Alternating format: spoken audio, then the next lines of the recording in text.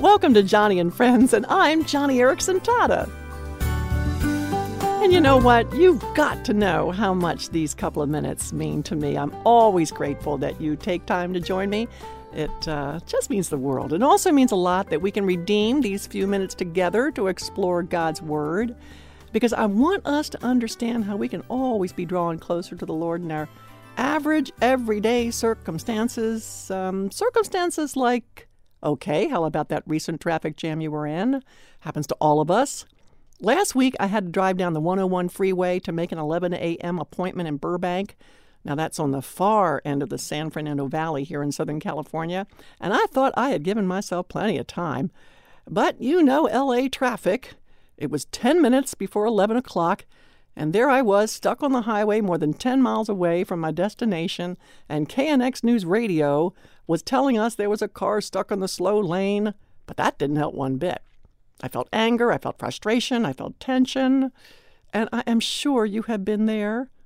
Well, if so, if you find yourself in a predicament that makes you just feel angry, put a lid on it for a moment and ask yourself a couple of questions.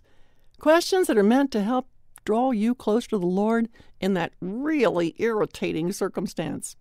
First, simply just assess the situation, because anger is always provoked by, well, specific people, specific circumstances. And secondly, think about your reaction. Do you find yourself mentally cursing the problem and the people involved? Next, that should tell you something about your heart, something about your motives.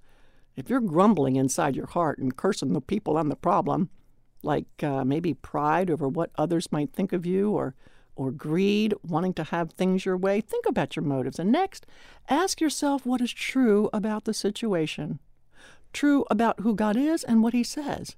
Because after all, He is the one in control of the traffic on the 101 freeway, and He just might want to use that traffic to make me face my pride or make others face other motives.